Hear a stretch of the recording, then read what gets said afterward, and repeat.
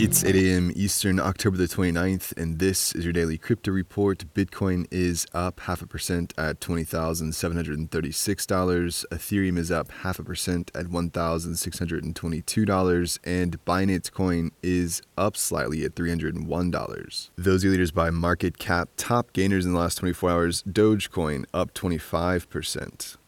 Well, Fry's DAO has lost $2.3 million in an exploit. The DAO's deployer wallet was generated with an insecure tool called Profanity, so that's the most probable attack vector. The team said it has come to our attention that the refund deployer contract was exploited and managed to obtain Fry's tokens, which were subsequently refunded for USDC and sold into the Uniswap pool. Security firm Certic again implored teams to transfer assets out of vulnerable Profanity addresses to more securely generated addresses. Well, payments giant Visa has filed for trademark applications for crypto wallets, NFTs, and the metaverse. The moves follow other larger firms and likely represent moves to protect the brand, not necessarily to bring the product through to completion.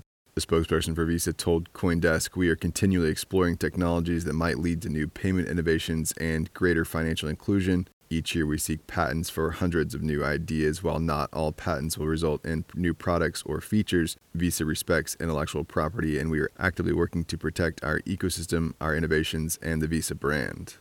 Well, MakerDAO has voted to break up the DAO into smaller meta-DAOs, with founder Rune Christensen pushing for the vote in that direction. The meta-DAOs will focus on specific things under the governance of the MakerDAO. The vote ended with 80% of the votes cast in favor of the end-game plan. That said, Christensen is catching heat as more than 70% of the yes votes cast by delegates were from voting bloc with ties to the Maker founder. This has raised issues about the governance and its centralization. And finally, the Blockchain Association has filed an amicus argument in the Ripple case. The group is apparently awaiting court approval for their submission, but the brief appears to take issue with the SEC's view that tokens are linked to investment contracts after issuance. The proposed brief includes examples from the industry that illustrate how tokens are used in practice outside of the bounds of what's considered an investment contract. Well, that's all for us today. Visit us at dailycryptoreport.io for sources and links, and listen to us everywhere else you podcast under Daily Crypto Report.